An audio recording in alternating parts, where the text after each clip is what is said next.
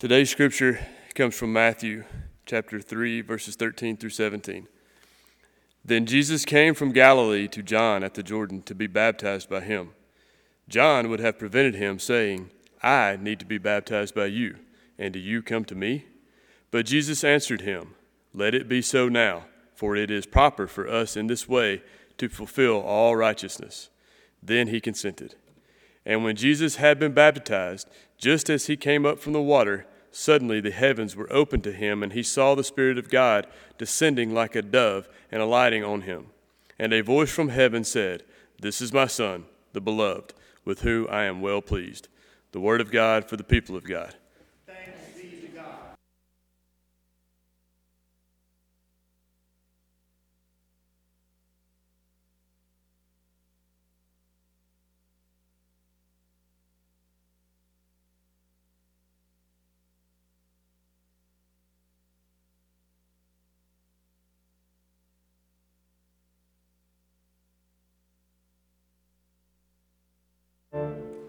You may be seated.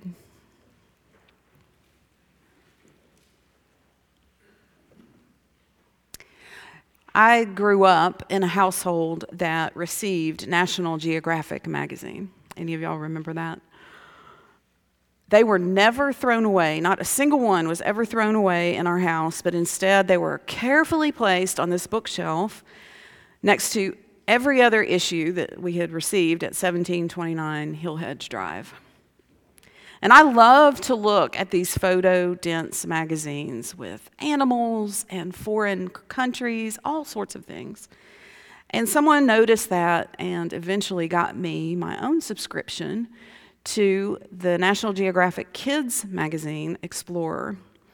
And in the back of each issue of that magazine, there was this grid of photos, similar to the ones that I shared with Kinsley this morning. They were extreme close-ups of everyday items. And the trick each month was to figure out what each one was. Uncooked spaghetti noodles, close-up looked like some sort of sea creature rooted to the ocean floor with its tentacles waving in the current. Grains of sugar or salt looked like tiny diamonds. Animal close-ups were especially abundant, and they particularly loved close-ups of eyes, like I shared today. And this was just a reminder of the amazing variety of life on our planet. For the next several weeks, we will look at some scriptures that invite us to do just what I love to do each month when I got my magazine. Look close, step back, and see the bigger picture. For us, we're talking about seeing the picture from God's viewpoint. And today we start with a text that is perfect for this exercise, the baptism of Jesus. Now, every gospel tells this story, but every gospel tells it maybe just a little differently. The very succinct Gospel of Mark says, Jesus came from Galilee, was baptized by John, and the heavens opened, and the Spirit descended, and a voice said, You are my Son, I am pleased with you. That's a little bit of a paraphrase, but it's not much longer than that. Luke is usually pretty flowery and descriptive for an author. But if you can believe it, in this instance, Luke uses even fewer words than Mark does. And he almost makes it sound like an aside that Jesus was baptized. He kind of puts it oddly. He says, now when all the people were baptized, and oh yeah, Jesus was one of them. The heavens opened, Spirit descended, voice from heaven. The Gospel of John, it never actually says that John baptized Jesus. It just records that John the Baptist says he witnessed the Spirit descend on Jesus. Now, Matthew's account, which we heard today, I think it kind of highlights for us why the gospel accounts are a little tentative about this story. It's an important story that they knew they needed to share, but it was a little odd nonetheless.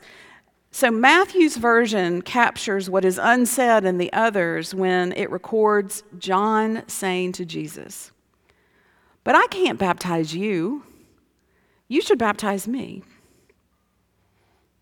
Fair point, right? Why would the Son of God need to be baptized?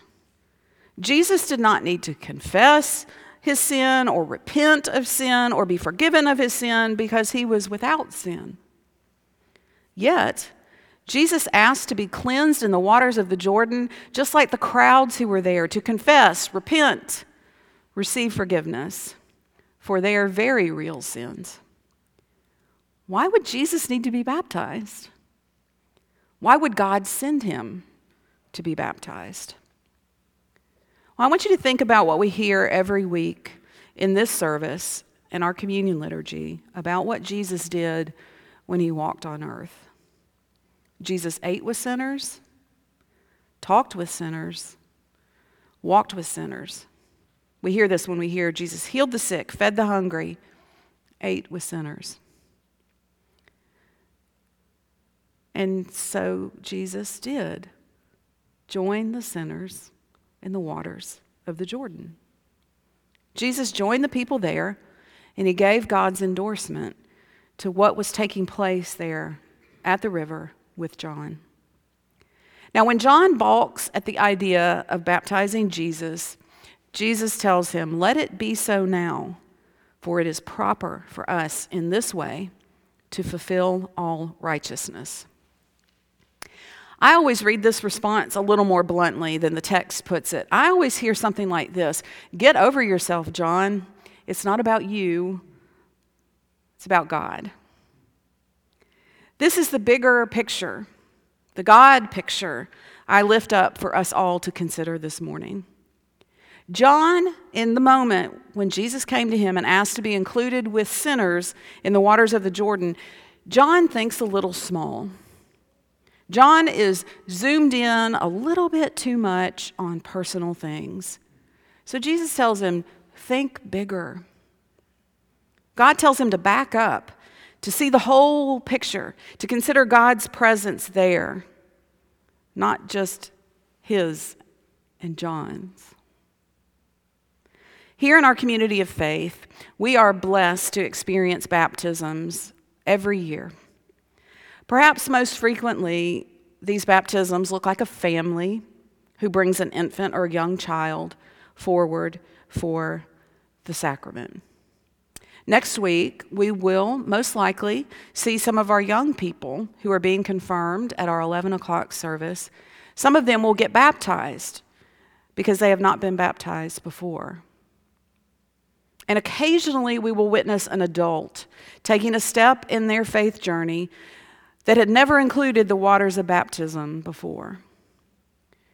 Every time we baptize a person of any age in the Methodist Church, that is the only time that person has been baptized. And if they hold on to Methodist doctrine about baptism, it will be the only time they are baptized in their life. This is a hard pill for some to swallow, I will tell you that. This idea of one and only one baptism ever. And I get it. I get it. You see, every year, your pastors will find themselves face to face with someone who was lovingly brought before the church and baptized as an infant or a child, who obviously had no say in that action and does not remember it, and who, as an adult, is feeling a strong desire to publicly declare their faith through baptism. Every year, your pastors will have to tell this beloved child of God before them as gently as possible, no. Every year, your pastors will have to try to explain why a rebaptism would be thinking too small and would be zooming in a bit too much on personal things. Every year, your pastors will have to ask someone whose heart is full of love for God to think bigger and back up and consider God's everlasting presence, a presence that does not need to return to the waters of baptism once a person has been there before. Methodist theology, you see, it recognizes the bigness of baptism and it respects who is really at work in the sacrament. It is not the parents of the infant or child. It is not a decision of a confirmand to be. It is not the good intentioned will of an adult.